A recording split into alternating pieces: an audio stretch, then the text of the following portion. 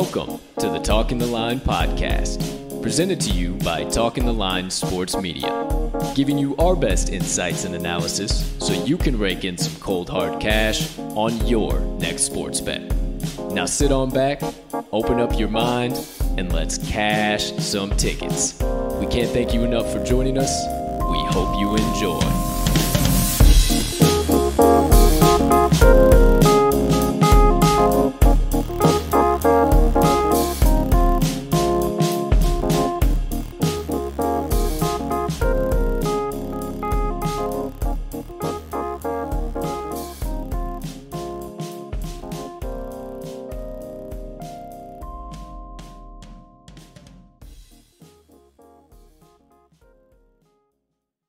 Good morning, good afternoon, good evening, ladies and gentlemen, degenerates, gamblers, fans of the NFL Shield, fans of Chiefs Kingdom, fantasy football players, anybody I might have left out, far and wide. Welcome in to episode number 105 of the Talking the Line podcast, and as always, thank you so much for taking a few moments out of your day to come and kick it with the crew on this beautiful August 18th, 2021. Now, I know you saw the title. I know you just heard me. We're talking everything Chiefs today, going into 2021. But before we give you the full season preview, please take a few moments to smash that subscribe button on whatever platform you are currently ingesting the Talking the Line podcast on. If you are watching on YouTube, hit that notification bell as well so you never miss the start of a live show or any additional TTL content dropping. But if you are watching or listening rather on your favorite podcast directory, make sure you hit that subscribe button there as well if you haven't already, because we do release the audio of the show after every live episode is over. Next item up on the docket, if you could be so kind and you got a couple extra seconds, please hit that like button, leave us a comment, leave us a rating, jump in the live chat if you are watching us live, all that good stuff. We can't tell you how much we appreciate it when you do, and it only helps us make TTL Sports Media bigger and better for each and every one of you. Last, but certainly not least, head on over to this episode's description where you will find the Talking the Line link tree.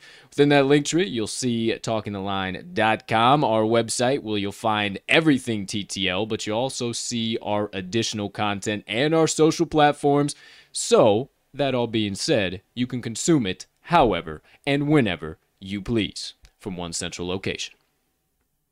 Ladies and gentlemen, beautiful gambling people, NFL fans, fantasy football players, Kansas City Chiefs fans, TTL faithful, everybody in between, I am your humble host, Colton, Colt 45 Soroka, and once again, thank you so much for choosing to stop by the Talking the Line podcast today.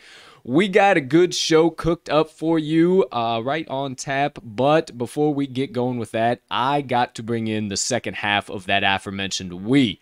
I need my partner on the show so we can dissect, maybe have a little bit of banter, maybe have a little bit of disagreements. You can't always listen to my opinions. We need somebody else here too. So without further ado, let's bring in the White Sox diehard, the Green Bay the Green Bay Packers cheesehead himself. Don't you give me that look, you know where I lie either way. Ladies and gentlemen, the man, the myth, the degenerate gambling legend himself, Mr. Riley Armax Magnuson. Partner, how you doing over there? My man, in one ear, out the other, I am doing fantastic. My Green Bay Packers are ready to get this season rocking and rolling. They are on this team schedule that we'll be talking about today. But yeah, I'm excited to talk about this team. How couldn't you? The two-time defending AFC champions. Going to be tough to repeat that feat once again, as it is historically in the NFL. But, this team might just be historically great. So I'm excited to dive into this team, my friend. Sure enough, we have plenty to discuss, plenty to talk about, everything in between in relation to the Chiefs. Now, yesterday we covered the Jacksonville Jaguars. If you missed any of that, hey, just peruse on back to episode number 104 after we get done here with episode number 105, and you'll get everything. We have covered almost halfway through every NFL team so far. We are on the 16th NFL Special Edition.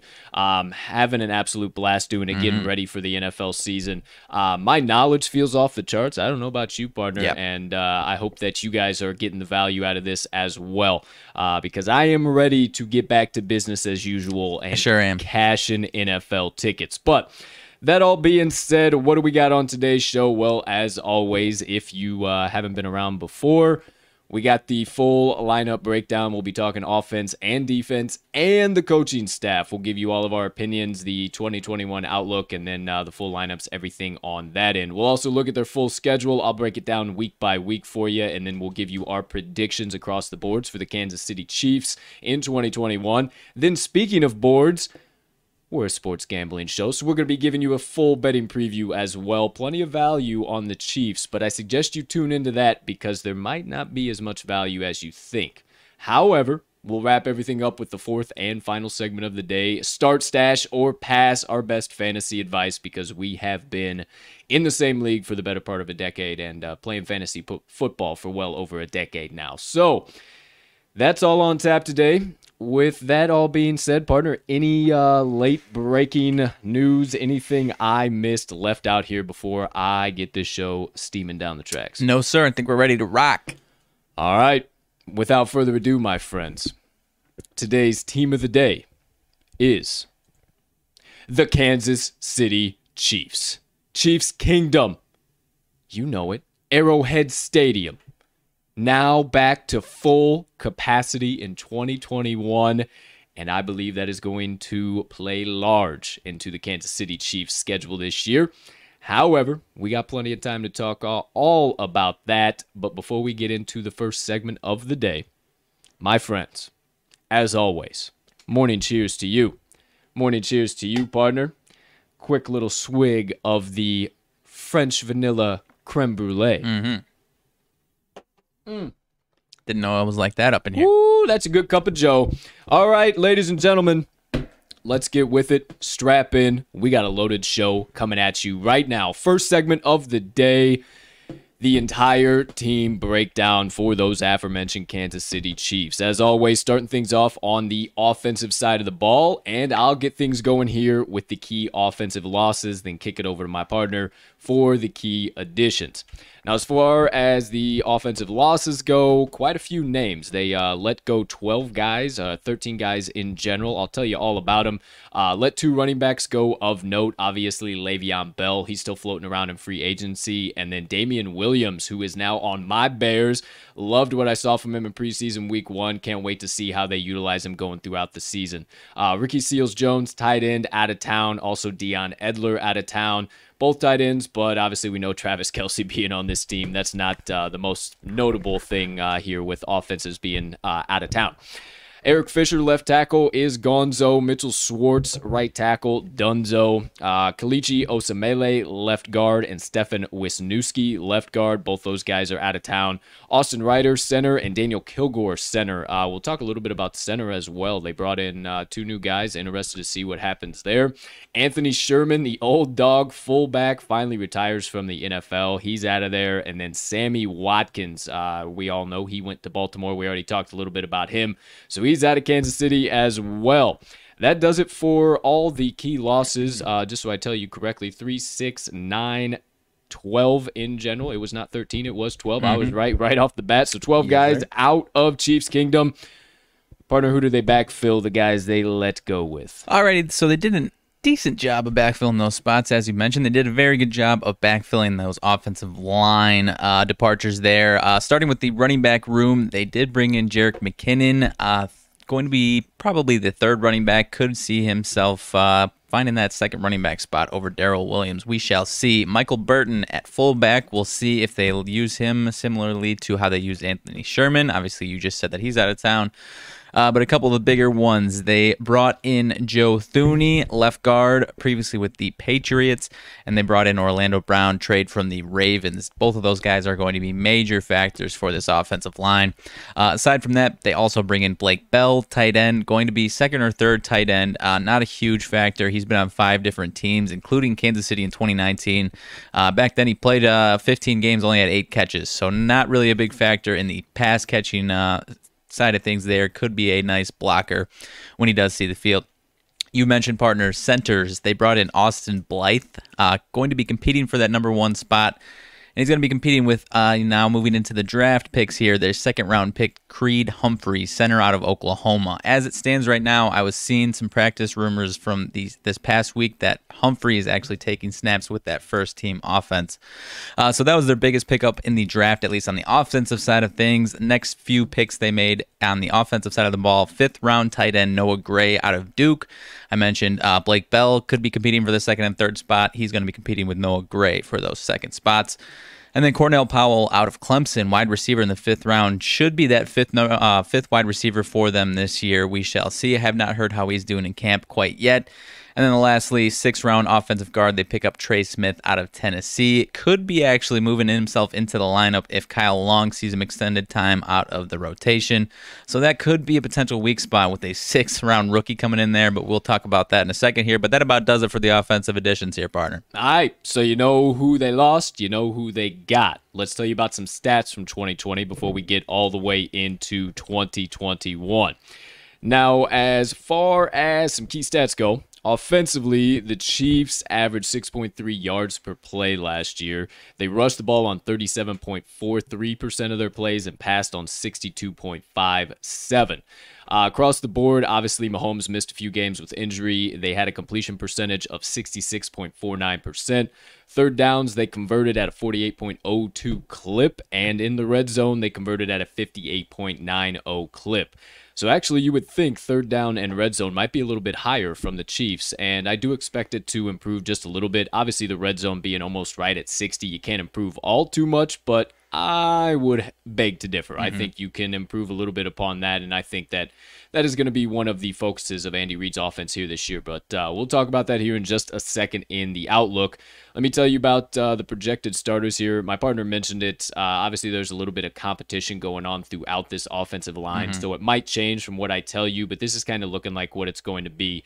Offensive line here, Orlando Brown Jr., left tackle. They picked him up out of Baltimore. That's absolutely huge for them on the left side. You mentioned him, Joe Thuney out of New England. Great pickup on the left side as well. Competition you mentioned between Austin Blythe and then the new guy coming in, Creed Humphrey. Those two guys are kind of running it out. Looks like Humphrey might edge him out for the starting job, but Blythe is also a very solid offensive lineman in himself. Kyle Long obviously injured, so not too certain who's going to take that position quite as of yet, but you also mentioned some of the guys taking those first-round reps. And then quite possibly Remmers as well on the right side, but that, again, is another position right now that is up kind of for debate. So right now, the right side of the line is kind of in a competition. The left side of the line, if you will, is pretty cemented in, and if you want to include the center and the right side of the line, that's kind of where it all is in competition now. Obviously, you have their tight end locked down for the foreseeable future, Travis Kelce, now beardless for the 2021 season. Very interesting. We'll see if that comes back or not. Patty Mahomes, quarterback, we all know that. It's Patrick. I'm sorry, I apologize. Patrick Mahomes, QB1, obviously Chad Henne backing him up once again. We have CEH, Clyde Edwards-Helaire, manning this backfield, getting the majority of the workload, but they did retain Darrell Williams, and you mentioned it, brought in Jerick McKinnon. I don't know how much work McKinnon's going to get, but I do think that Williams will get a significant amount of the goal line work because CEH just could not get the ball in the goal line last year. Yes. Hopefully he improves upon that this year, especially from a fantasy perspective. But we'll talk about that. Don't you worry. Then as far as the wide receiver room goes, obviously you got Cheetah coming back, Tyreek Hill. Demarcus Robinson on the opposite side of him. Would love to see some improvement from him. He's shown some flashes in the past, but just not as consistent as you would like.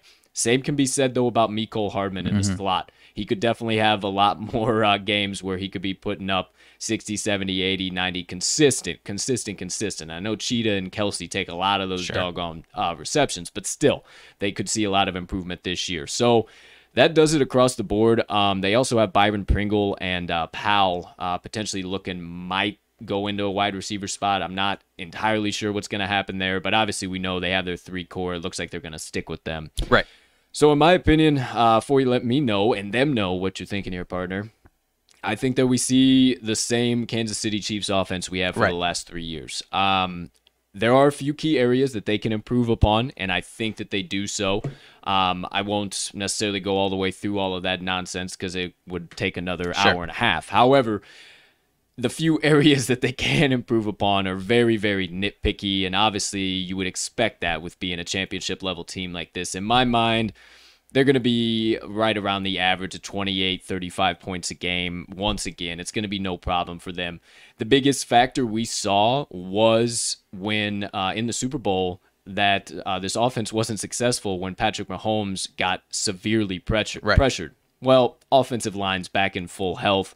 Obviously, we got a little bit of competition, so that's always good if there's competition. That means there's some solid guys on that offensive line, so I don't think they have to worry about that this year. Patty Mahomes gets plenty of drop-back opportunities, can do his 30-yard drop-back straight, run around 15 yards in either direction, and then find Cheetah down the middle for an 80-yard touchdown. So that's my opinion on the Kansas City offense this year. Partner, how you feeling in general for 2021? Yeah, I mean, I'm mostly right in line with you. There's really, like you kind of basically said it, we really don't have to waste time talking about Mahomes, Kelsey, Tyreek Hill. Those 3 guys are going to be the same 3 guys that we've seen and have seen dominate for the last few years, and a few of them for the last 5 to 6 years. So that's not going to change. But I mean, you mentioned it, that offensive line, they look healthy. The 2 guys that they brought in on the left side, they should be very, very solid. That's obviously for this offense the more important side of things. I'm a little concerned of the injuries that we've seen. You know, a sixth round running right guard possibly slotting in there. I'm a little concerned about that, but I think they'll figure it out, kind of as you mentioned.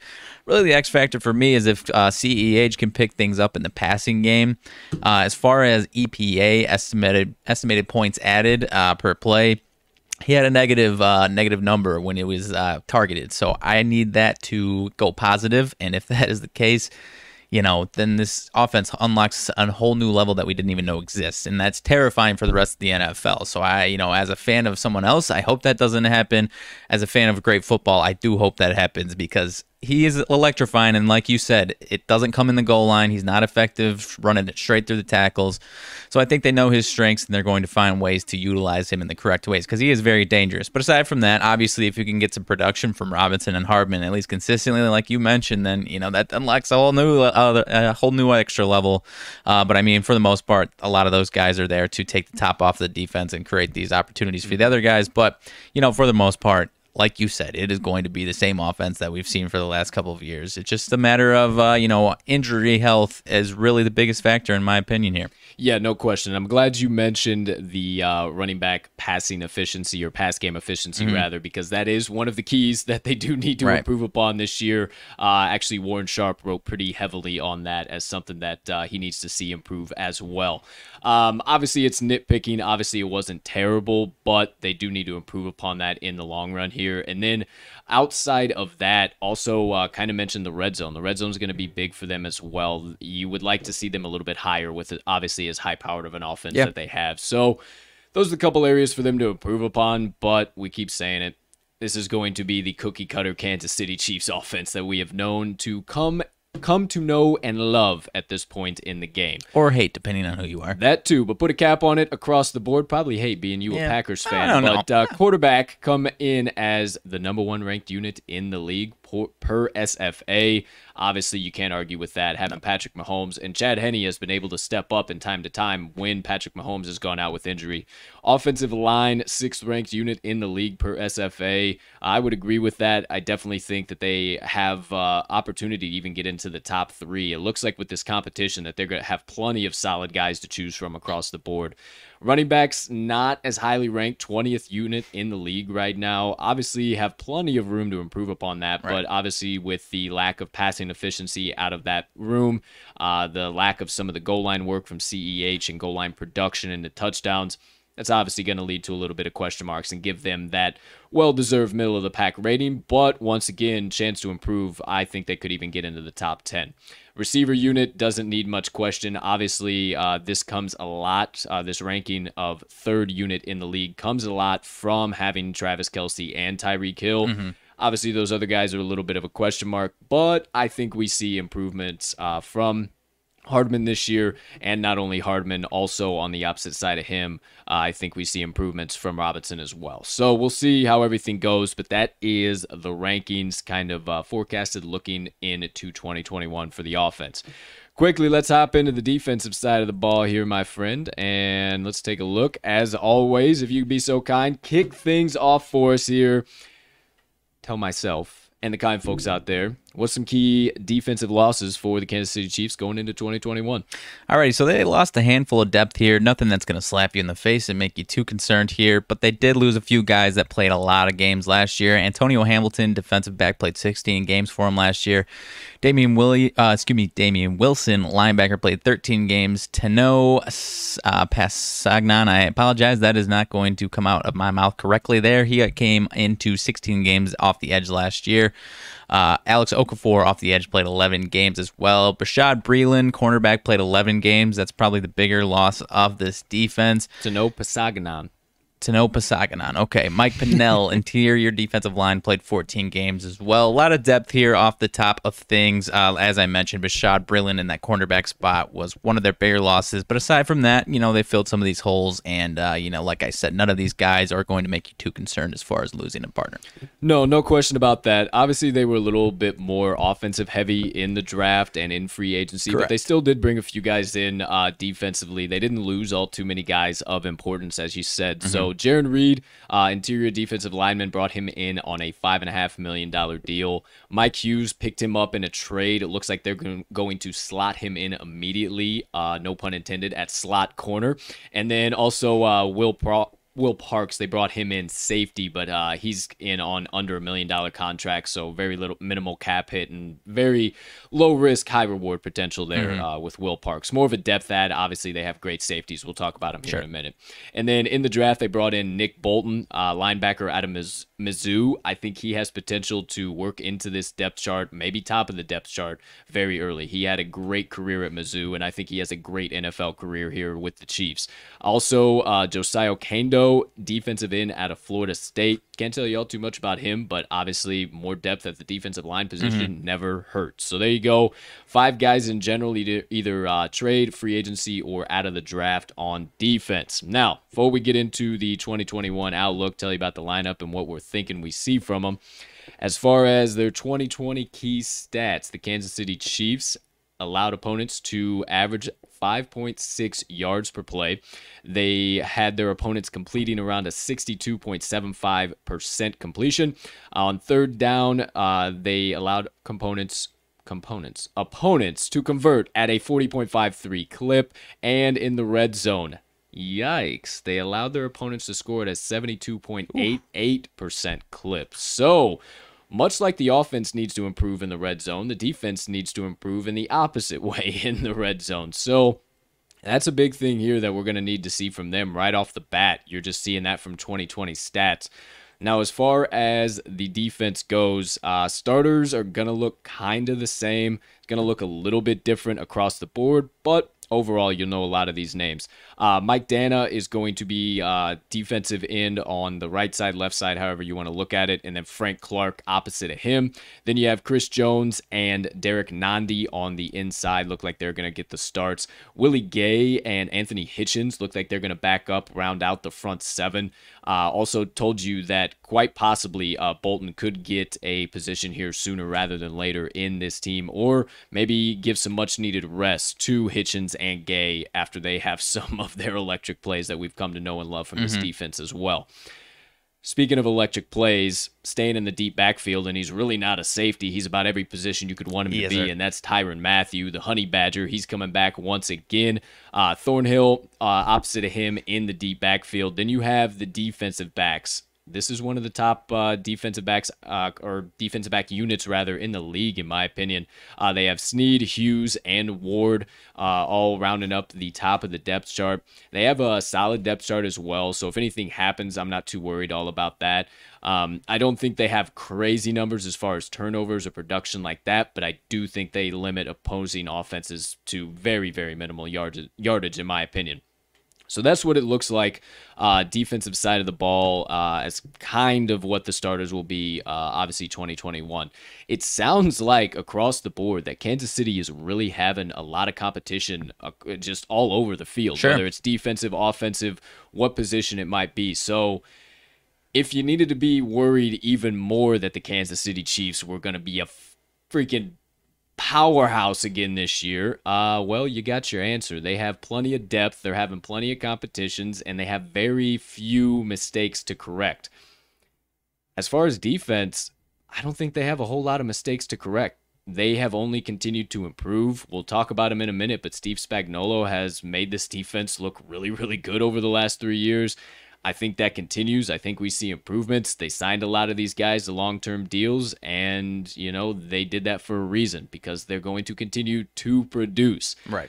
Not really much you can say about the defense either, because I think it's a lot of what we have seen once again over the last 3 years, and those areas that you might need to see improvements, you're going to see them here this year. And I will save any breath that I'm going to want back on my deathbed, because I think it's just going to be beating the same old drum. Yeah, I really can't add too much here, my man. I mean, kind of like you said earlier, this team, you know, it's not going to be a top 5 defense that's going to be the reason they win all these games, but it's going to do enough to put this offense in a position to win a lot of games like they had the last few years, and like they really have in the entire Andy Reid tenure here, whether it's Mahomes or not.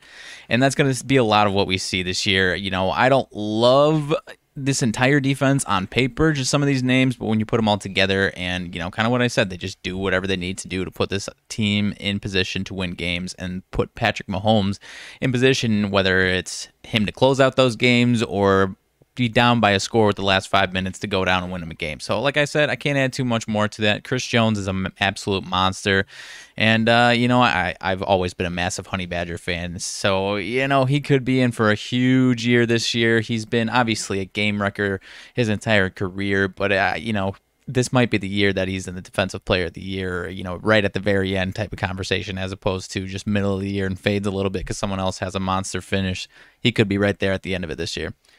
Wow, that's off the lofty from what we've seen from old Chris Jones the last few years. I was actually kind of flipping through some of the Defensive Player of the Year, and I didn't even see him through the few. Oh no, I was talking about Matthew, Honey Badger. Oh, Tyrann Mathieu. Yeah. I heard you say no, Chris Jones. Chris Jones is a monster, but then I went into Mathieu. Sorry. Yeah, it's okay. All right, so Tyrann Mathieu. Now, that could definitely be a possibility this year, most certainly. Interested in that, but we'll talk maybe about that as well in the betting preview. To wrap up the defense, the key rankings courtesy of SFA one final time. Front seven comes ranked in as the 18th unit in the league, and the secondary, the 15th ranked unit in the league. I believe both of those have plenty of opportunity to improve.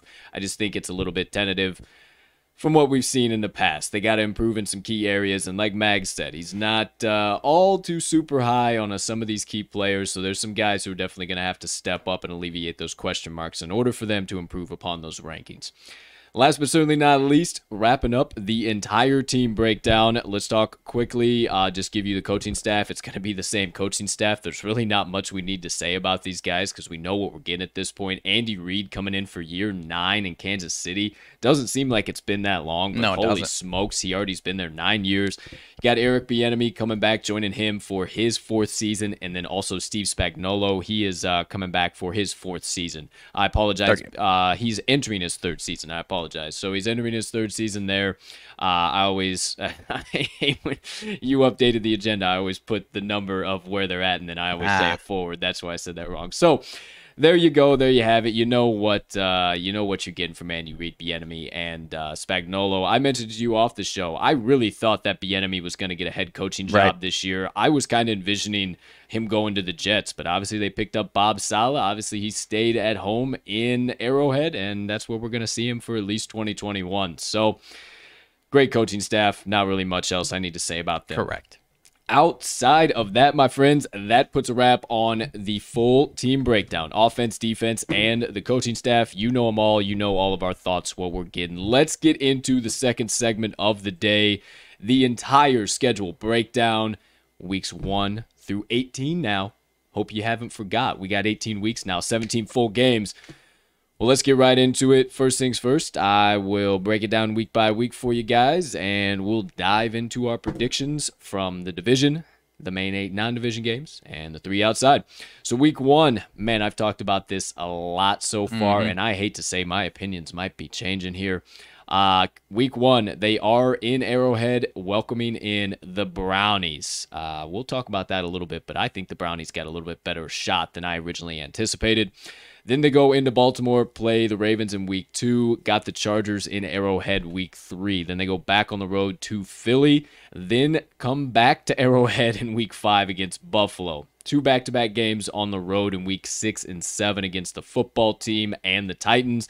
Then they got 2 back-to-back games at home in week 8 and 9 against the Giants and Packers.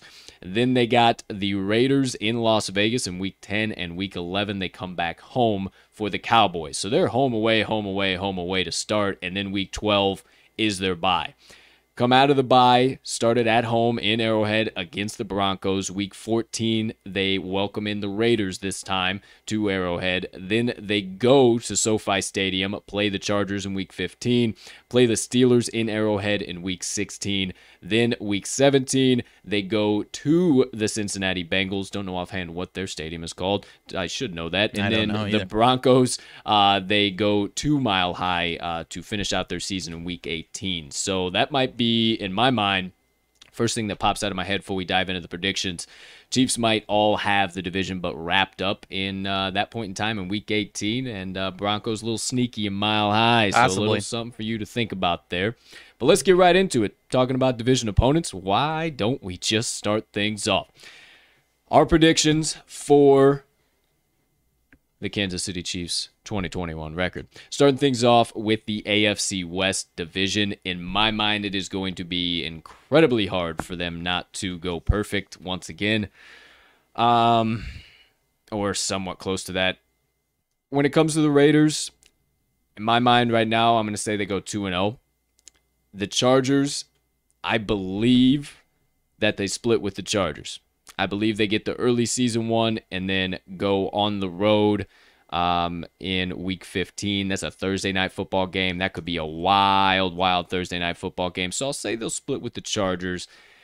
And then the Broncos. I'm a little worried about the Broncos. Obviously, we saw them have a huge, huge start to their preseason defensively and offensively. So maybe not as much, but I don't think the Broncos can get it done against Patrick Mahomes. I almost said Patty again. Patrick Mahomes. So I'll say 2-0 there again. So give me 5-1 for the Kansas City Chiefs in the AFC West. Okay. I also am right there with you on a split with the Chargers. Last year, I mean, the Chargers, they beat them in week 17 without Patrick Mahomes. So you can't really chalk that one up. But even week 2 in LA, it went to overtime. The Chiefs barely pulled one out. So I think the Chargers, and I'm very high in the Chargers even more this year, I think the Chargers get one of those 2 games. I'm not going to pinpoint which of the 2, but I do believe they will get one of them. As far as the Raiders, man, I think I'm right there with you on them getting both games, but this Raiders team, at least offensively, had some type of recipe for this Chiefs team. Beat them once, took them. They lost 35. The Chiefs beat them 35-31 the second time. So, you know, I want to say the Chiefs get both games again this year, or not again because they split last year. But I'm honestly leaning towards a split, and that doesn't mean I'm high on the Raiders or anything. I just think they might have the right offensive recipe to beat with them. And then as far as the Broncos, you know, that Week 18 game is just too hard to call because, like you said, the Chiefs could have it wrapped up. Week 13 in Arrowhead off a bye, I'm definitely giving that one to the Chiefs. But, you know, I'll say 4-2 one way or another. I'll say 4-2 out of the division, whether that's a split with the Raiders or a split with the Broncos because they get to rest in Week 18. I'll say 4-2. All right, 4-2 from you, 5-1 from me. So that's the AFC West. Now, I do lean a little 4-2, maybe potential split, but I would definitely go 5-1, more in that ballpark. I just think I don't know. The more I think about it now, they could possibly flub something up week 18. They're looking past that, and then that could push them to 4-2. So there's our thoughts. Let's keep it moving. Man, oh man, that's interesting. It's tough. AFC North, they have obviously everybody played there for the first division out of their main division out of the West. So I say they get the win over the Bengals, no problem. Mm-hmm. I think they get the win over the Steelers, no problem. And I've been beating the drums that the Brownies are not going to be able to get that week 1 lick back, and I think they do. I know that game is played in Arrowhead, but I think they do. I disliked what I saw from them a lot, but honestly, the Chiefs losing game 1 of the season in Arrowhead just doesn't make any sense at all to me. So I will pass on that. I think that Baltimore can edge them out. I'll give them 1-4 one way or 1-3 one way or another in the AFC North. 3-1, you mean? Yes, 3-1. I apologize. I will also go 3-1. I'm gonna give the win to the Browns. I am right there with you. I'm gonna push you over the edge because I think that Browns defense might have the right recipe. As far as the Ravens, I do like the Ravens. However, during these last 3 years with Mahomes and Lamar Jackson, the Chiefs have really just had the Ravens' number. Not that they've dominated them necessarily, but they just know how to beat them at the end of the game. And I believe it's 3-0 last 3 years against this Ravens team. So I'm going to give that one to the Chiefs. And then, not really much hesitation, I'll give the Chiefs the wins over the Steelers and Bengals. Chiefs get the Steelers at home on a 3-day rest advantage for the Chiefs, so I'm definitely giving them the edge on that one. I would probably still like it regardless, and then against the Bengals, definitely. So I'll go 3-1 with a split to start the season with the Browns and Ravens. All right. Well, it's honestly interesting that you slid on over to the Brownies with me as well. Good thing we didn't say defense under. is what I honestly kind of told you what I was thinking there as well. So one way or another, either the Ravens or the Browns, I don't know, but they're definitely going to be 3-1. We'll talk about it here shortly in the betting preview. But week 2, they're a pick'em against Baltimore, and they're favored by 6.5 points against Cleveland. So you be the judge. Moving right along, NFC Beast, East, Least, or Eesh. Not sure what the hell we're going to see this year, but I do not believe that the Giants will touch the Chiefs. I do not believe that the Eagles will touch the Chiefs. So there you go, 2-0 right off the bat. The football team is an interesting defensive matchup to me. Now, I think they have plenty of success, but that game is played in Washington off of a Sunday night football game. So could potentially even be looking past that game to play the Titans in Tennessee once again. I'm not too certain, but that one leaves a little bit of a question mark in my mind, but I'll give them the win nonetheless.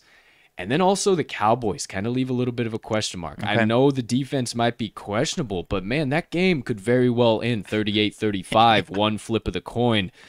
And I think that's, if Dak stays healthy, I think that's going to be the story of the entire Cowboys offense this year. So one way or another, they either lose to the boys or lose to the football team. Once again, I'll go 3-1 in the NFC East.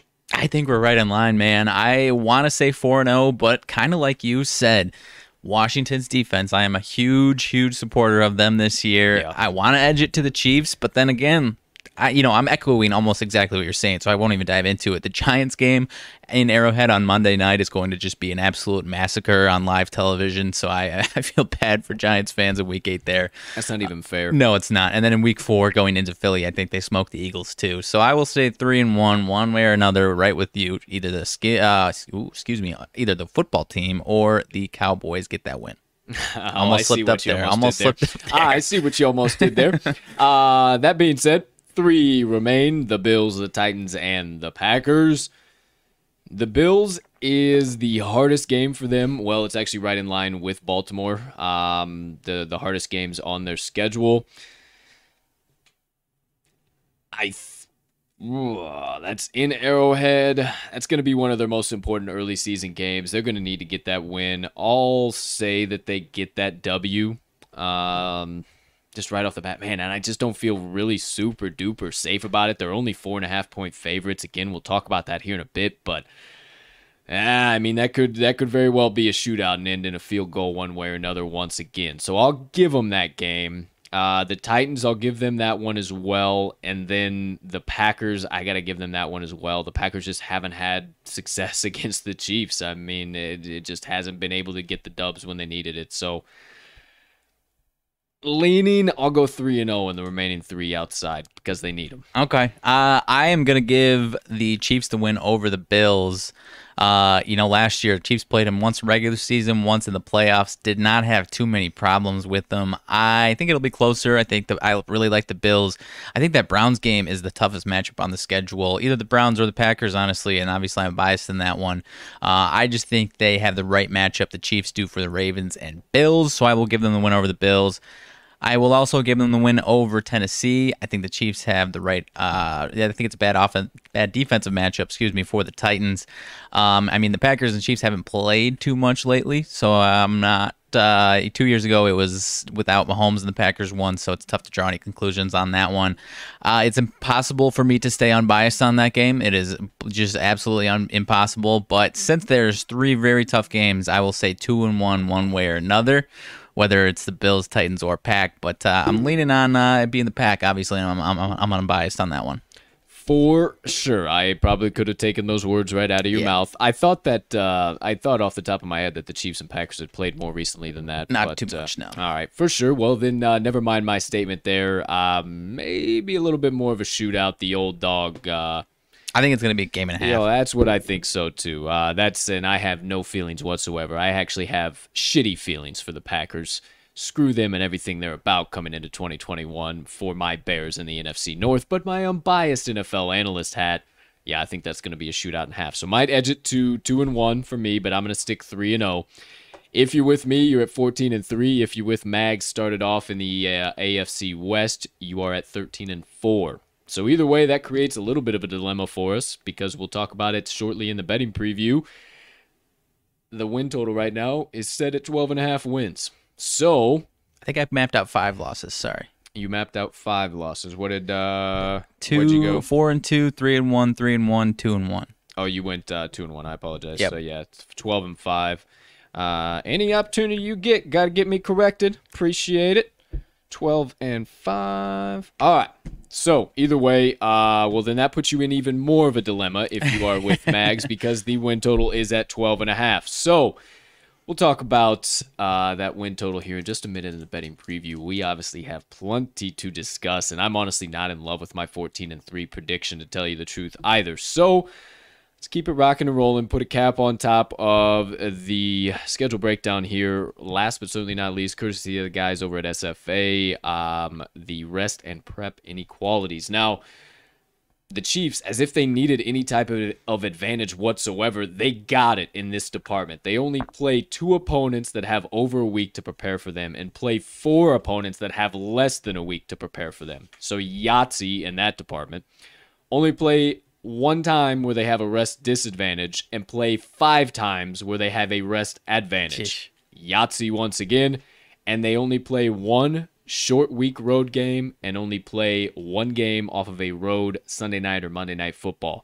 So not terrible there. That's probably their worst inequality, but across the board, it looks very simple from as far as being prepared or having a rest advantage, rest disadvantage.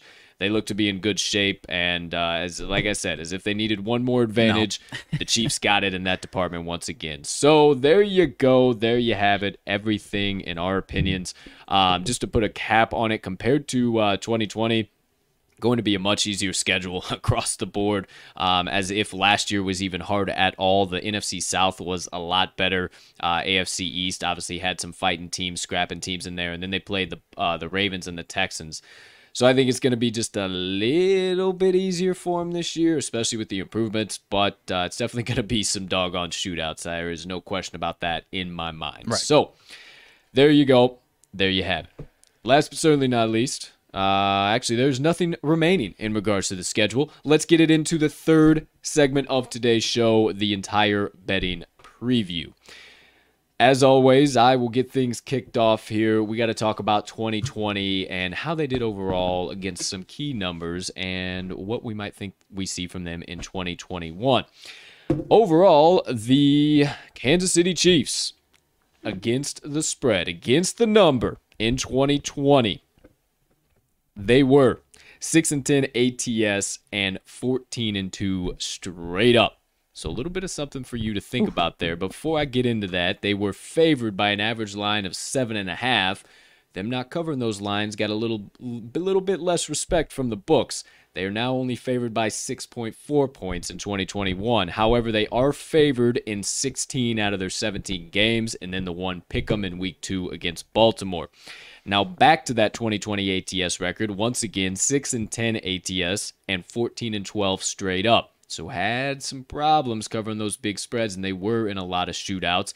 And per us, what we're thinking, they're in a lot of shootouts once again. As a favorite, they were 5-9 ATS, and as a dog, they were 1-1 ATS. At home in Arrowhead, 3-5 ATS, but 6-2 straight up. As a home favorite, 3-4, and as a home pooch, 0-1. On the road, they were also 3-5 against the number, but 8-0 straight up. 2-5 as a road favorite, and 1-0 as a road dog. So overall, not very good against the number, and we'll talk about it here in the weekly lines portion, but I also think that this could be the same story here in 2021. I think there's going to be a lot of shootouts in the books.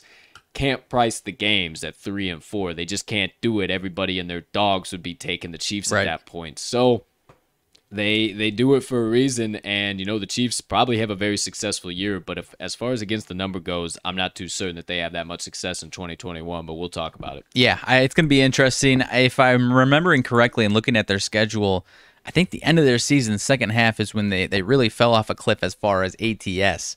I believe they started off like 5-2 or 6-2 or something like that, because their last 8 games, whether they won 7 of 8 of them, but even those 7 wins were all by 1 score or even 1.2 points. So not disagreeing with that it's going to be the same, because I think it could be. But it was just an interesting story last year when that offensive line went down. They started having those closer games. They lost week 17. Obviously, it was without Mahomes. But I think we're going to see a lot of the same. But there still might be some spots where they might blow some of these teams out. I would have to agree with you, and just to put some backing behind your words there, I had them right in front of me. They went 6-2 ATS in their first 8 games, closed out the season going 2-9 ATS their last 11, including playoffs as well. So definitely some validity to that. Obviously, the injuries played a lot of factor into them covering those numbers, but still think they're going to be in some shootouts, and some of those bigger numbers might be hard for them to cover once again. As far as game totals from 2020 go, they had an average line of 51.6, and wouldn't you know it, coming into 2021, they once again have an average line of 51.6. So if that tells you anything, kind of to back up what I'm saying, I think it's going to be some more shootouts, high-scoring affairs once again this year. As far as their over-under record, however, though, not much you can draw from it. The Chiefs were 7-7-2 over-under on the 2020 season, 4-3-1 to the over at home, 4-3-1, or I'm sorry. Let me restart. 4-3-1 to the under at home, and 4-3-1 to the over on the road. As a favorite, this does include playoffs. They were 9-8 to the under, and as a dog, they were 1-1 straight up over under. So across the board, nothing you can really draw out of that, nothing you can really say, and it's going to come down once again this year who that opponent is. Mm-hmm. Is that opponent going to be able to score enough against them to push that total way over, be those 30-30 games, or is it going to be a 40-0 Chiefs blowout? Right. It's really going to depend, and it's going to be a very precise spot if you're going to want to play game totals once again here for the Chiefs in 2021.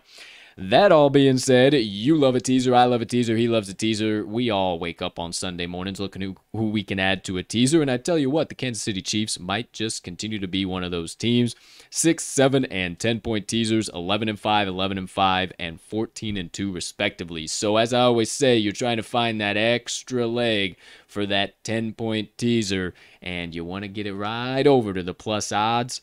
The Chiefs look to be that team you probably should target. That all being said, that does it for 2020. Let's move into 2021. Come back from the past. Okay. Dive into the future.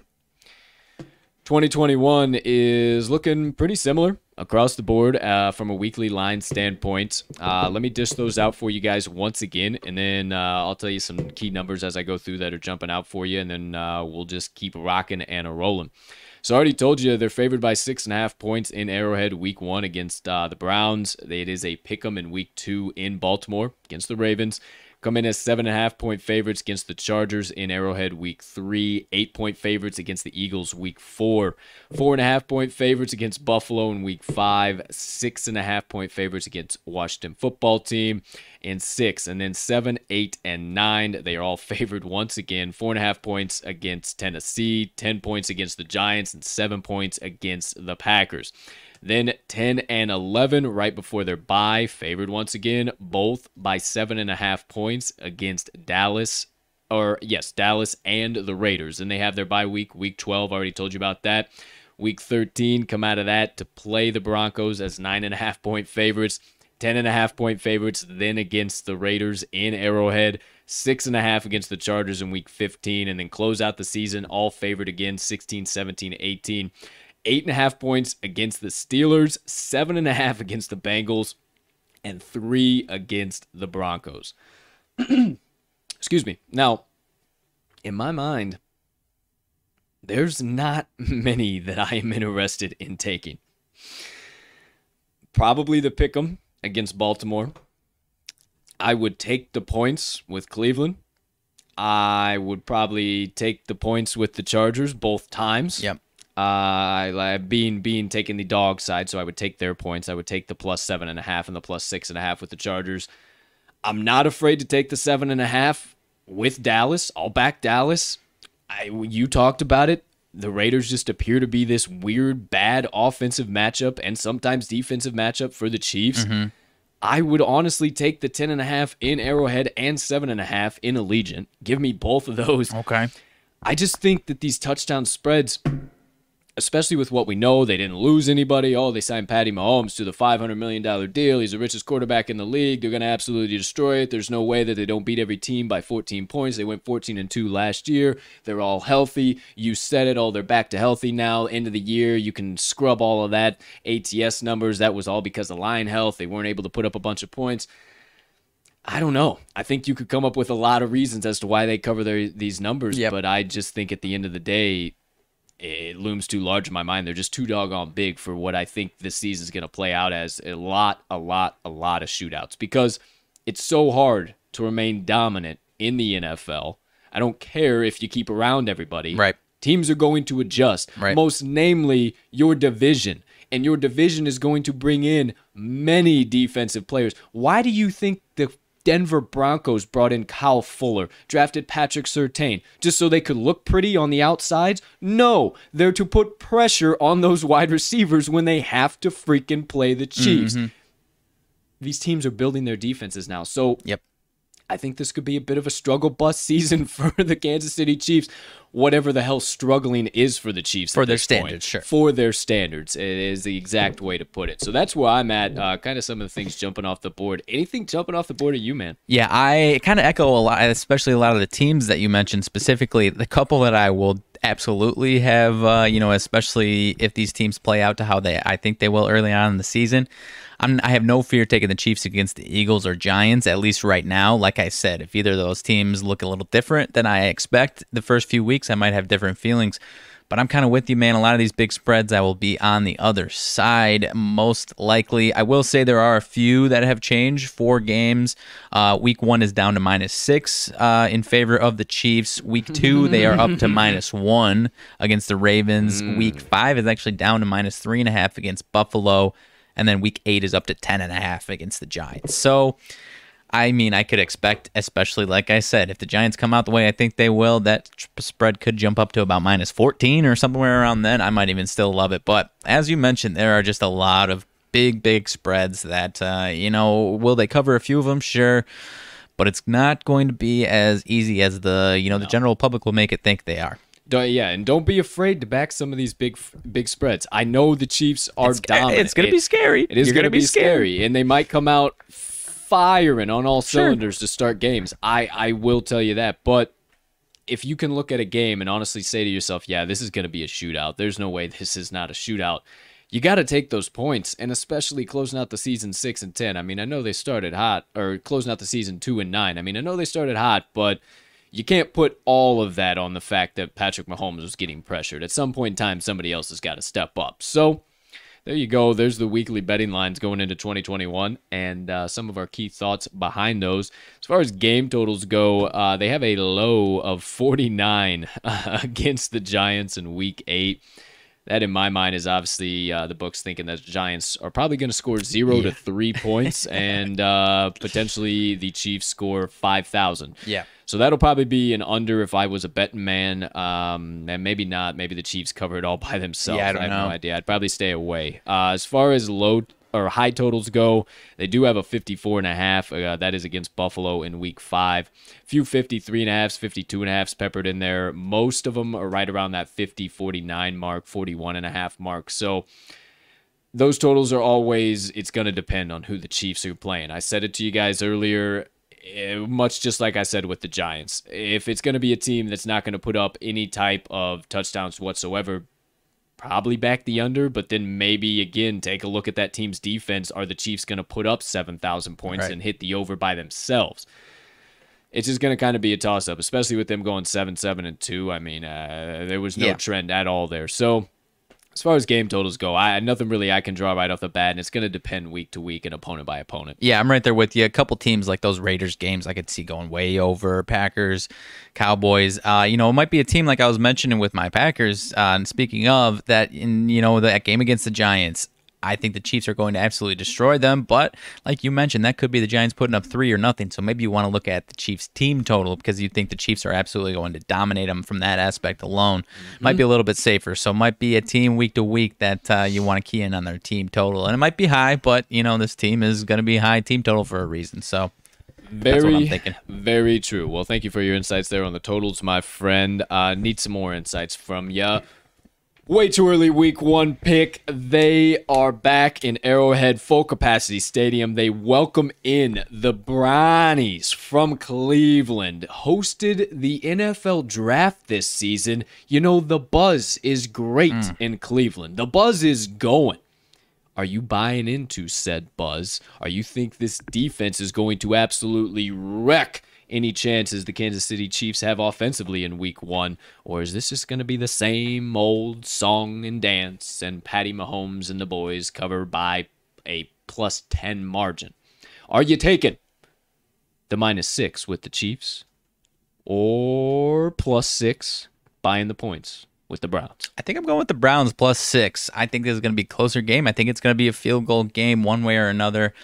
Don't know that I'll be hammering in the Browns money line, although that might be enticing. I think I will stay away from that and take these 6 points because I think this defense just has the right recipe and that offense is going to be good enough. I mean, we've seen it. Obviously, it wasn't a total shootout in the playoffs, but 22-17 win for the Chiefs. Obviously, Mahomes was a little banged up in that game, but nonetheless, I think it's going to be pretty similar, maybe a little bit higher scoring, but I think, a 5-point Chiefs win, if they do get it, I think that's going to be the max that we see. So I will absolutely be hammering in the Browns week 1.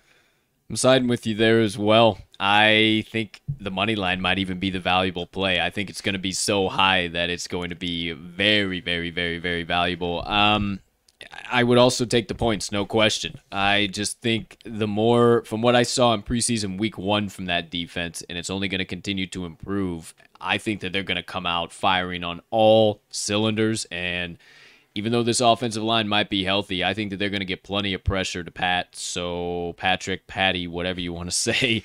So yeah, I would take the 6, and also I'd take a half unit sprinkle on the money line as well. I'm not afraid of that at all. Okay. Way too early week 1 pick. There you go. We're taking the Browns +6. All right, well, we've come upon that time now officially. It's back to the season win total. Told you just a little while ago, it is set at 12.5 for the Kansas City Chiefs. The over is at +120, and the under is at -140. I'll let you be the judge of that extremely fishy-ass line, but I will tell you where I'm lying. Scratched out 14-3. I honestly think that they should be able to do that, but I'm really not interested in taking that over at +120. I mean, That is just a setup and a half if I've ever seen it. That is way too easy. It's too good to be true. But I'm also not overly confident in taking an under at minus 140. I mean, granted, it could end right at 12, but I'm not very interested in that either. So this is one I'm going to pass on completely because I think the books are, number one, have this set perfectly, and number two, are setting these lines as a complete trap. They know something we don't, and I'm going to stay back from the Chiefs 12.5 season win total. Yeah, I'm echoing a lot of what you're saying. And this, honestly, this pricing is kind of what enticed me to kind of be nitpicky on their schedule and map out 12 wins for them. Because, yeah, like you said, it is too easy, too good to be true. And, you know, if the books really thought the Chiefs were going to cover that, they would not put it at plus 120. And as you mentioned, you aren't hammering in minus 140. I don't know anyone in their right mind that would go out of their way, especially the two-time defending AFC champion, to hammer in the minus 140. If this was concluding tomorrow, I would hammer it in, but I've got no interest in waiting 4 or 5 months to get a payout with fractions coming in on what my investment is. So 100%. As you said, I am staying away, even though this fishy line screams hammer it in. You know, there's just, the value still isn't there. So fuck you to the books. You got us. And for those of you who hammered this over already, I'm rooting for you. I really am. But that's kind of, like I said, it's why I was nitpicky on their schedule and mapped out those 5 losses. Yeah. That being all said, you know, both of us were staying away from it in general, so I think I got to stay away from any alternate line value as well. Sure. It's just way too close to call. You can go through and look through those. I'm not going to waste time going through them because it does not even bear mentioning. I just do not think there is a smart way to play the Chiefs season win total because they honestly, too, could suck a fat one and go 8-9. I don't know about that. I don't know about that either, but it's also very extremely possible any given Sunday. I don't know. I don't know. I just know what I saw in the Super Bowl. I know that defenses improve year over year over year, and teams are gonna know what. Obviously, the Chiefs are gonna be smart, but I just don't know. Yeah. I don't think there's any smart way to play it. So. I think they're gonna be hammered in right at 12 wins, and when it's all said and done, because I don't, like you said, I have no interest in under 11.5 because one way or another they're gonna get to right at 12 wins, and at least in my opinion. So. Get us out of here. Regardless of what they do with the season win total, books are still very confident that the Chiefs are going to make another repeat to the NFL playoffs. Right. Yes, right now is at minus 1,200. No, at plus 680. I mean, if you want to try and give a big middle finger to the Chiefs, go ahead and play the no, that plus 680. But there's no value on that. There's no reason to even waste time on that one. As far as the division, conference, and Super Bowl 56 go, I don't know how fishy this is either because we've talked about it time and time again, and in future bets, when there is a substantial favorite on a future bet, it's like, why in the world would you take that? Why would they give you minus money on a bet that is on a complete future and looms very, very large? Why would I put any type of money on that? Well, that whole storyline looms large into the AFC West picture. The Chiefs are at minus 290. To win the AFC West. That obviously is first place overall. I'm not making a play on that. No. There's obviously no value on that. Obviously, I think it's priced accurately, but something could happen, and I never like taking favorites, those big of favorites at least on a future bet. Yeah, even if I was supremely confident, I'm not taking minus 290 on a favorite. I've mentioned it all throughout these season previews.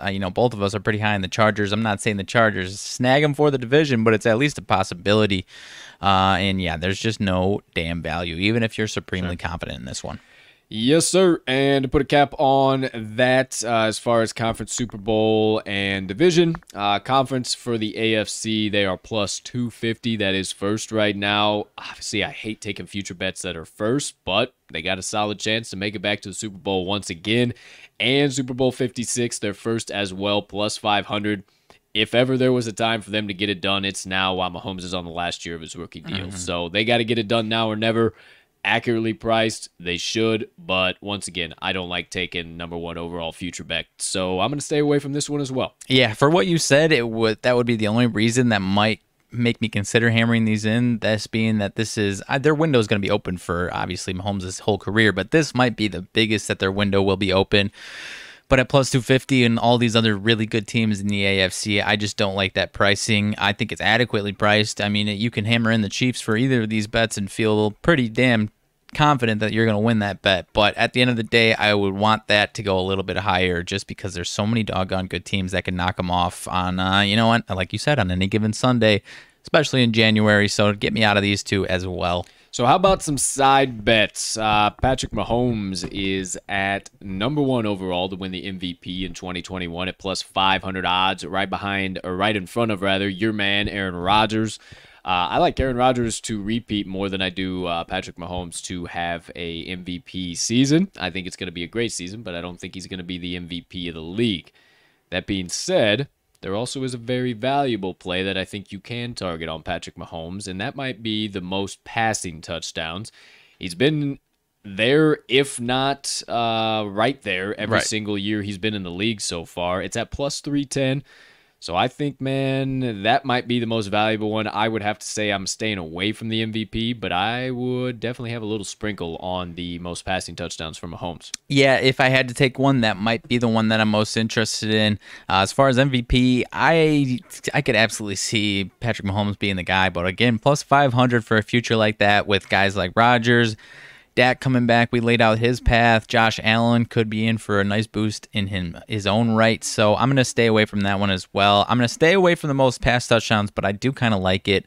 Kind of how we mapped out with Dak Prescott. If he's healthy, there's just so many bad passing defenses that he's facing. So I could really see him being the one that stands on top there. But I do like it at plus 310. I could see him having north of 50 once again. So if he does cash that bet for us, he's going to need a few guys in his supporting cast to have quite a few of those touchdowns. So most receiving touchdowns this season, Travis Kelce is first overall at plus 850, and fifth overall is Tyreek Hill at plus 950. I think Kelce is a little bit too obvious, but definitely maybe worth a sprinkle. And then Hill, I think he gets the bulk of the touchdowns, the bulk of the workload from Patrick Mahomes this year. So he would be my choice out of those two.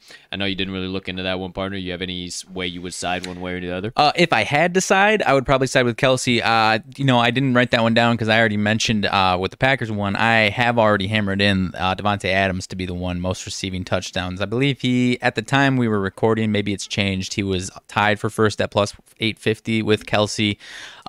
Both of these guys certainly have value. I just personally think Davante Adams is going to be standing on top of this board for this one. I got you. Well, there you go. There you have it. Already told us something you've hammered in the old bet slip. Yes, sir. One final one. Patrick Mahomes passing yards this year. I'm kind of indifferent on this one. It's set right at 5,001.5 yard.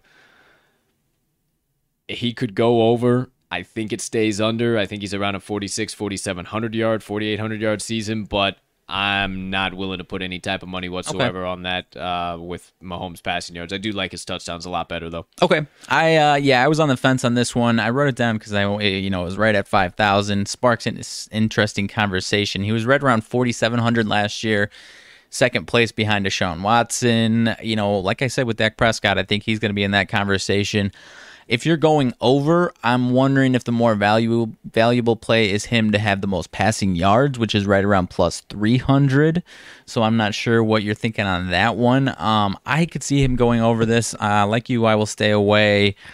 And I might be more interested in the most passing yards at plus 300. What about you on that one? Most passing touchdowns at plus 300, we would both be more interested in, and passing yards we would like to pass on, correct? Is that what you meant? I'm asking you if, No, but you said you would be more interested in the most passing yards. But you'd be interested as opposed to the over-under if I was. I got you. Okay. I don't think, regardless any of that, I don't think Mahomes is going to touch the most passing yards. I really don't think that's the value play. I really think the passing touchdowns would be the value play, if anything. But I don't know. I'm not the biggest fan of all across the boards, especially, all right, this is going to be the fourth year we're seeing this now, and okay, it should just be cookies and everything. Yeah. So just being favorites and, trends. I don't love any of them enough. No, I don't either. I'm going to stay away from all of them in general, but my favorite out of the lot would be Patrick Mahomes, most passing touchdowns at plus 310. I think I agree with you. There is the entire betting preview, weekly lines, game totals, our thoughts, opinions, some additional side bets, everything for the Kansas City Chiefs this year. Let's wrap it up. Fourth and final segment of the day. Start, stash, or pass, our best fantasy advice. Partner, I'll kick things off, passing it on over to you right off the bat. Quarterback position, quarterback room, Patrick Mahomes and Chad Henne.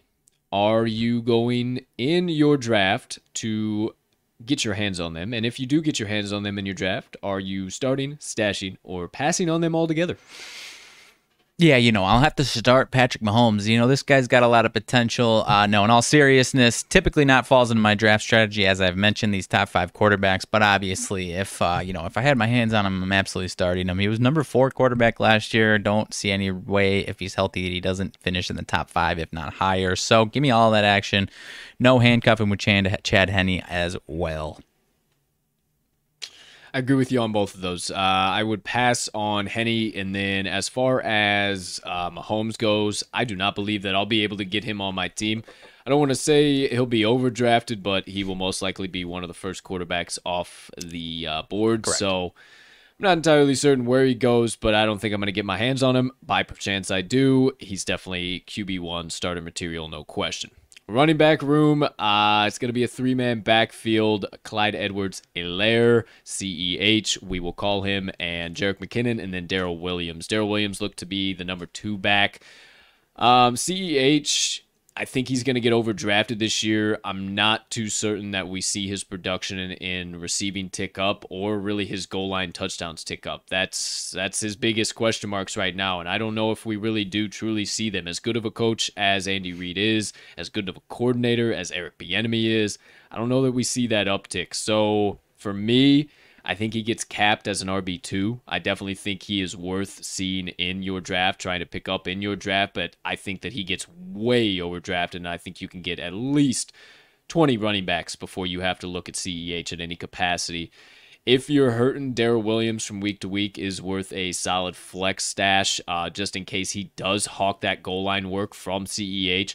Hell, Andy Reid might even have seen that was such a problem for CEH that he might just keep him completely off the field in those situations and give him all to Darrell Williams. I don't know if that's what's going to happen for sure, but at the most, I would pass on Darrell Williams in your draft and potentially keep a flag on him, or if you're just filling a roster spot, have him for later on if anything happens.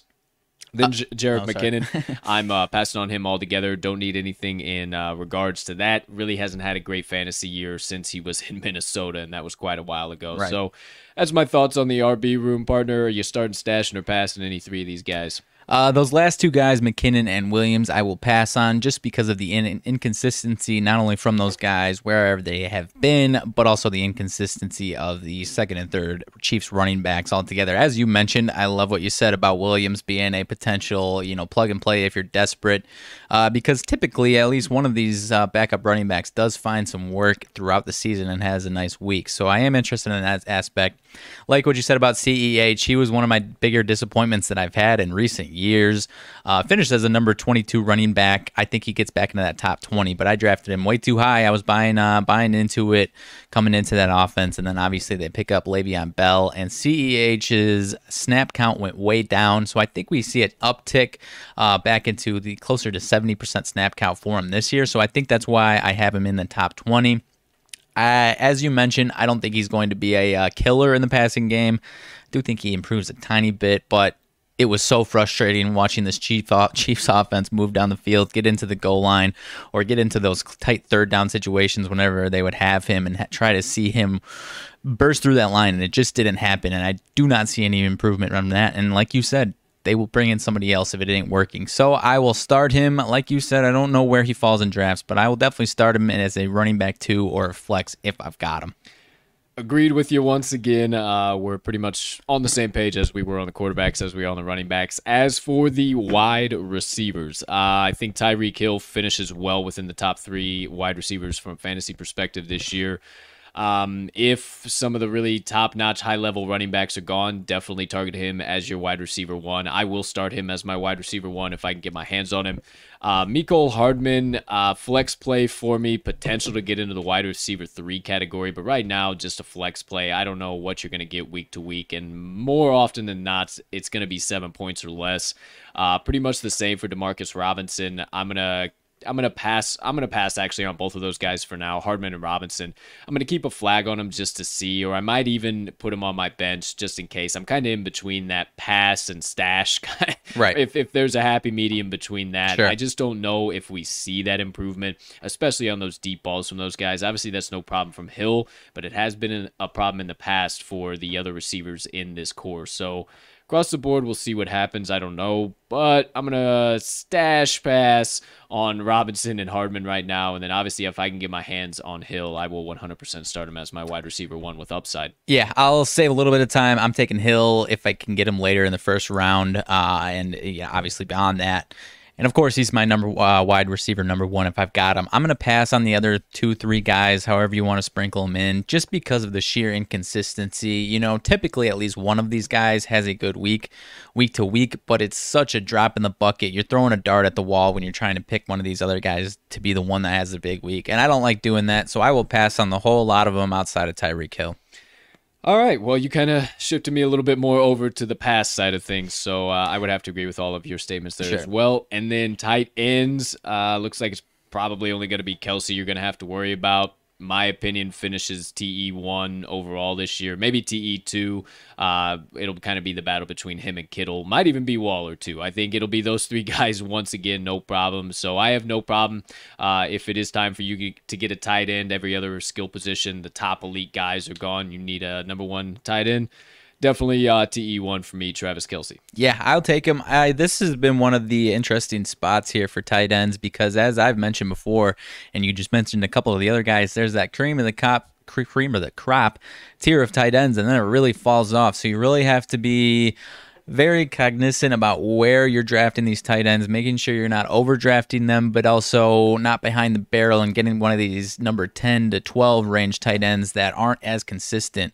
So absolutely, I'm starting him. I'm curious as to see where he's growing in drafts because I typically don't like to overdraft tight ends in the first 5 or so rounds. I like to wait on him, but like I said, I don't know, man. I don't like a lot of the depth at tight end position, so maybe this is the year where I reach a little bit and grab one of these top 3-4 guys here. Quite possibly. I don't think I get my hands on him, but once again, tight end one, startable every single week, no question. Kicker, Harrison Butker. Oh, yeah, baby. If you need a kicker spot, definitely pick up Harrison Butker. He is worthy of that starting kicker position if he's still hanging around by the time it's time for you to draft one of them. And then the defense. As far as the defense goes, I would pass on them out of the gates on the draft. I want to see a little bit from them as far as what we generate from the front seven in the rushing or in the pressure department. And then also, is this secondary going to live up to my projections? Are they going to be that top 15, top 10 secondary in the league, or are they going to middle around 20 to 25 all year? I need to see that before, but I will waste a red flag on them and keep them in my watch list just in case they could be a streaming option some point down the road. Yeah, I've got mostly the same statements here. Number 15 defense last year. I think they finished right in that range. There might be a couple spots that you can find them. But, I mean, as we've talked about, this team, because of their offense, they're just going to be in a lot of shootouts, going to give up a lot of points. So you might have a week where you think they have a solid matchup, but, you know, just based off how many points they give up, you might be in a tough spot and getting some actual fantasy points. So I will be passing on them altogether, and maybe I'll scoop them up for a certain matchup here and there throughout the year. There you go. There you have it. All of our best fantasy advice. That's every single positional grouping you can possibly have on your team. Outside of that, not a whole hell of a lot else to cover. So we've done it all. We hit the lineup, offense, defense, coaching staff. We hit the full schedule. We did our entire betting preview and then just gave you our best fantasy advice on start, stash, or pass. So if you missed any of it, it'll be there all the way to and through the NFL season. You need some extra advice, trends, analysis, insights, everything in between. Scroll on back, rewind the old tape, rewatch it, and get your brain filled with knowledge. That all being said, let's put an official cherry on top of the sundae that has been the Kansas City Chiefs season preview. as always, to Andy Reid, Eric Bieniemy, Steve Spagnuolo, the entire Kansas City Chiefs organization, Patrick Mahomes, CEH, hope you see some solid improvements going into your season. Patty Mahomes, you don't need them as much of those wishes. Everybody else that I left out, those were the main guys we talked about, though. Hope you have a terrific 2021 season. As anticipated, we'll probably see you in the playoffs, maybe even Super Bowl 56. But just because we're kind, as always, good luck and Godspeed. All right, my friends, that does it officially for the Kansas City Chiefs full season preview. All right, wrapped up a little bit early, trying to get out of here by 11:30. Partner, before we do so, anything burning on the brain, melting on the heart, festering on the soul, you have been dying to get out to the kind folks that joined us on episode number 105 of the TTL Pod on this beautiful August 18th, 2021.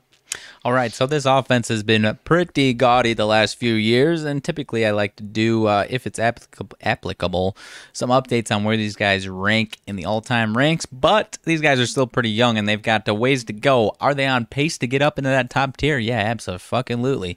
But as far as the Chiefs organization themselves, Mr. Patty Mahomes, Patrick, I apologize, he is already the number 3 Chiefs quarterback as far as passing touchdowns all time.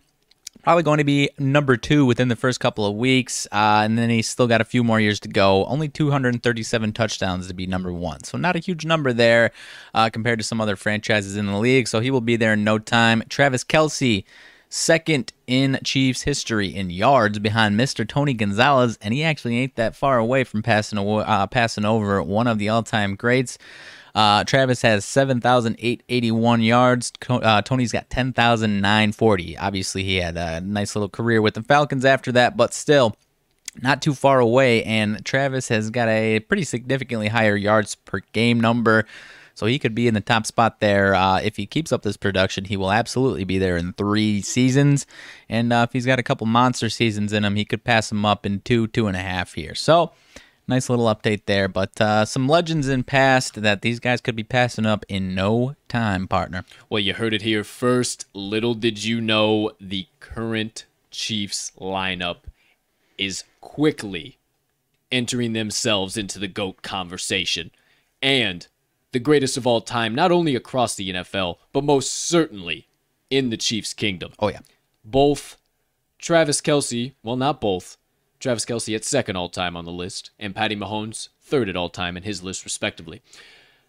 So, looking forward to 2021, seeing if those boys can make a little bit of a move on some of those numbers. But as always, partner, thank you very much for your sidebar.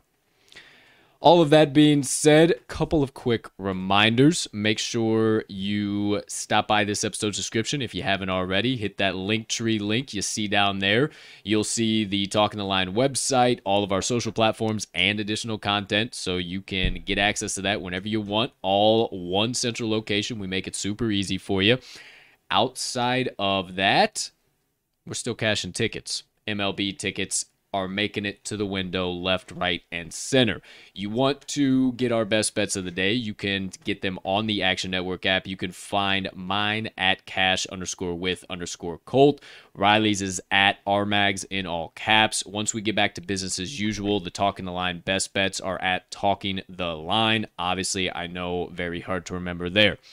We're also working with another app that I've been test driving here recently. I have been really enjoying that, so we'll be bringing that to you very soon. It's going to be one way not only for you guys to track our plays, but also other ways for you guys to bet, communicate with us, different things like that. So can't wait to roll that out to you guys, partnering with an absolutely electrifying company. So can't wait to tell you about that.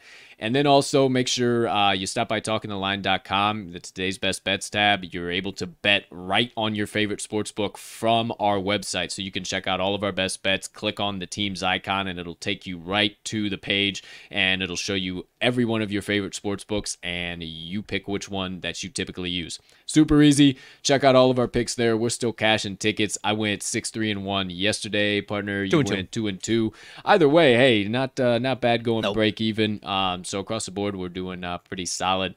Outside of that, quick little peruse here. No other updates, announcements. We'll have some new updates for you here soon in regards to the new show, but nothing quite as of yet. Looks like my partner might have got his eyes on some breaking news. Just some small baseball updates. If you saw the injury or the line drive that Chris Bassitt took off the face last night, turns out he's got just some minor injuries. Could have been much, much worse, so prayers up for him. But going to undergo surgery, cheek fracture. No damage to his vision or no other head injuries. So I would say that's about best case scenario considering what we saw on the field last night. Most definitely. And if you missed it, serious T's and P's to Chris Bassitt, but put it out on our Twitter page. So even more reason for you to follow us on Twitter. We're always into the latest and greatest in the sports world and sports gambling world. So make sure you follow us there. That way you never miss out on any important stuff like that again. But let's get into the final closing portion of the day. You guys give us your hard-earned time, your effort, your energy, your support. You share that with us, so it's only right that I pay that back to you guys with my motivation minutes. Short one for you today, my friends. Kind of something for you to think about, something for you to do, something to reflect on. Not a whole lot that I gotta say because it's kind of blunt and straight to the point. Stop taking life so seriously. Your problems are not that important, and not everybody needs to know about them. I know that might hurt somebody's feelings right off the bat, but we all have problems. We all go through them. You don't have to put them all out on social media and share them with every single person you come in contact for that day. Sometimes you might have to internalize some things and work on them yourself. But that's besides the point. Stop taking life so seriously. Stop worrying about everybody else's problems.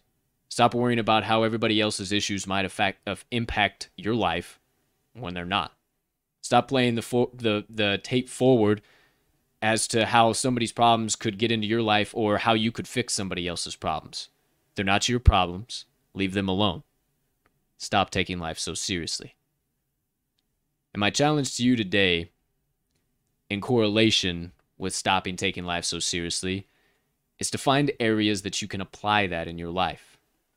Where are you going just a little bit over the top? Where are you so invested in, but in the scope of the world, it really doesn't matter that much? Where do you spend so much of your time? Do you jump on social media first thing in the morning and you got to get loaded in with all the negativity and news and everything possibly that you can so you can spew that back out on everybody else? And it's such a serious problem we have going on. Are you that person, or do you spread the positivity? Do you spread the light? Are you the beacon in the darkness that we find ourselves in from time to time? I challenge you guys to just stop taking life so seriously. Wear it like a loose garment.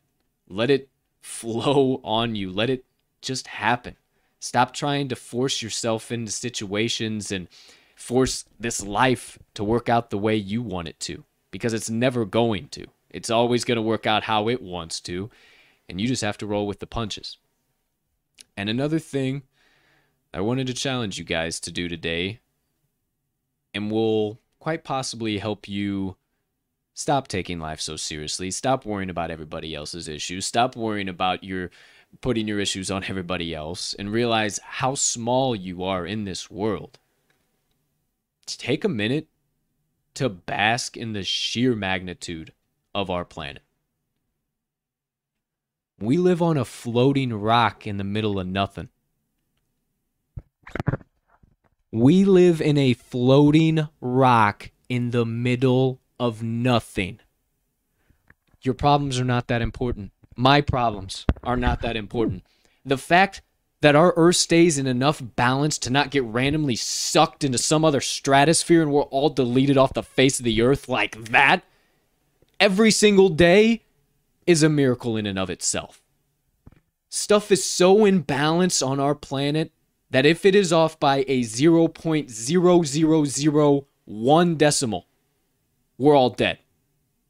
That's no joke. That is how precious this planet is, and how serious you need to stop taking life. We're on a floating rock, my friends. It's going to happen how it's going to happen, and how we could wake up tomorrow and our floating rock is gone. That's just the point blank honest truth. So stop taking life so seriously. Stop running yourselves or tying yourselves in knots and filling yourself with anxiety with stuff that in the scope of world problems is that big. So I challenge you today, my friends, take some time to bask in the magnitude of our planet, where we live, your life, the fact that you even have another opportunity. Stop taking life so serious, because we all deal with stuff, we all struggle, and we're all going to get up and do it again tomorrow. So stop taking it so seriously. Start smiling a little more. Start laughing a little bit more. And watch all the other areas of your life start to improve. That does it for my motivation minutes of the day. Great stuff as always, my man. Yeah, I mean, there's so many people that need to hear this. So many small examples that you could pinpoint and say, hey, man, you need to relax. It ain't that serious. And there's so many large examples that, you know, that advice in a less demeaning way can really help someone's day. So, yeah, there's just so many examples that you can apply this to. Yeah, that approach might get someone to club you upside the head. Hey, relax. Well, I didn't mean, you know what I mean. Serious. I didn't mean literally saying that. I know. Just maybe word from the wise. Maybe don't approach somebody like that if that's what you're thinking. Hey, Cole told me not to take this life so seriously. Chill out, pal. They might not like that so much. Maybe approach it a little more gracefully. But yes, I am 100% there with you, partner. Stop taking life so seriously, my friends. We all go through it. We all battle through it. And we're all going to get up and do it again tomorrow. So have some fun while you're doing it today. That officially does it. My motivation minutes. Let's put an official cap on episode number 105 of the Talking the Line podcast. Ladies and gentlemen, degenerates, gamblers, Chiefs Kingdom fans. Fans of the NFL Shield, fantasy football players, NFL bettors, anybody I might have left out, far and wide, from me and Mags. Thank you so much for taking a few moments out of your day. Come and listen to us talk about the Chiefs, give you some of our knowledge, some of our insights in correlation with some additional insights, trends, and analysis. We cannot tell you how much we appreciate your support, and it is only helping us to roll out new, bigger, and better content for you guys, and we cannot wait for some of the things that we have to announce on the horizon. As a reminder, be sure to check out our best bets either on the Action Network app or at talkingtheline.com. You'll see them all there, and we cannot wait to meet you at the pay window, and then you'll be able to say with us, as always, let's cash some tickets.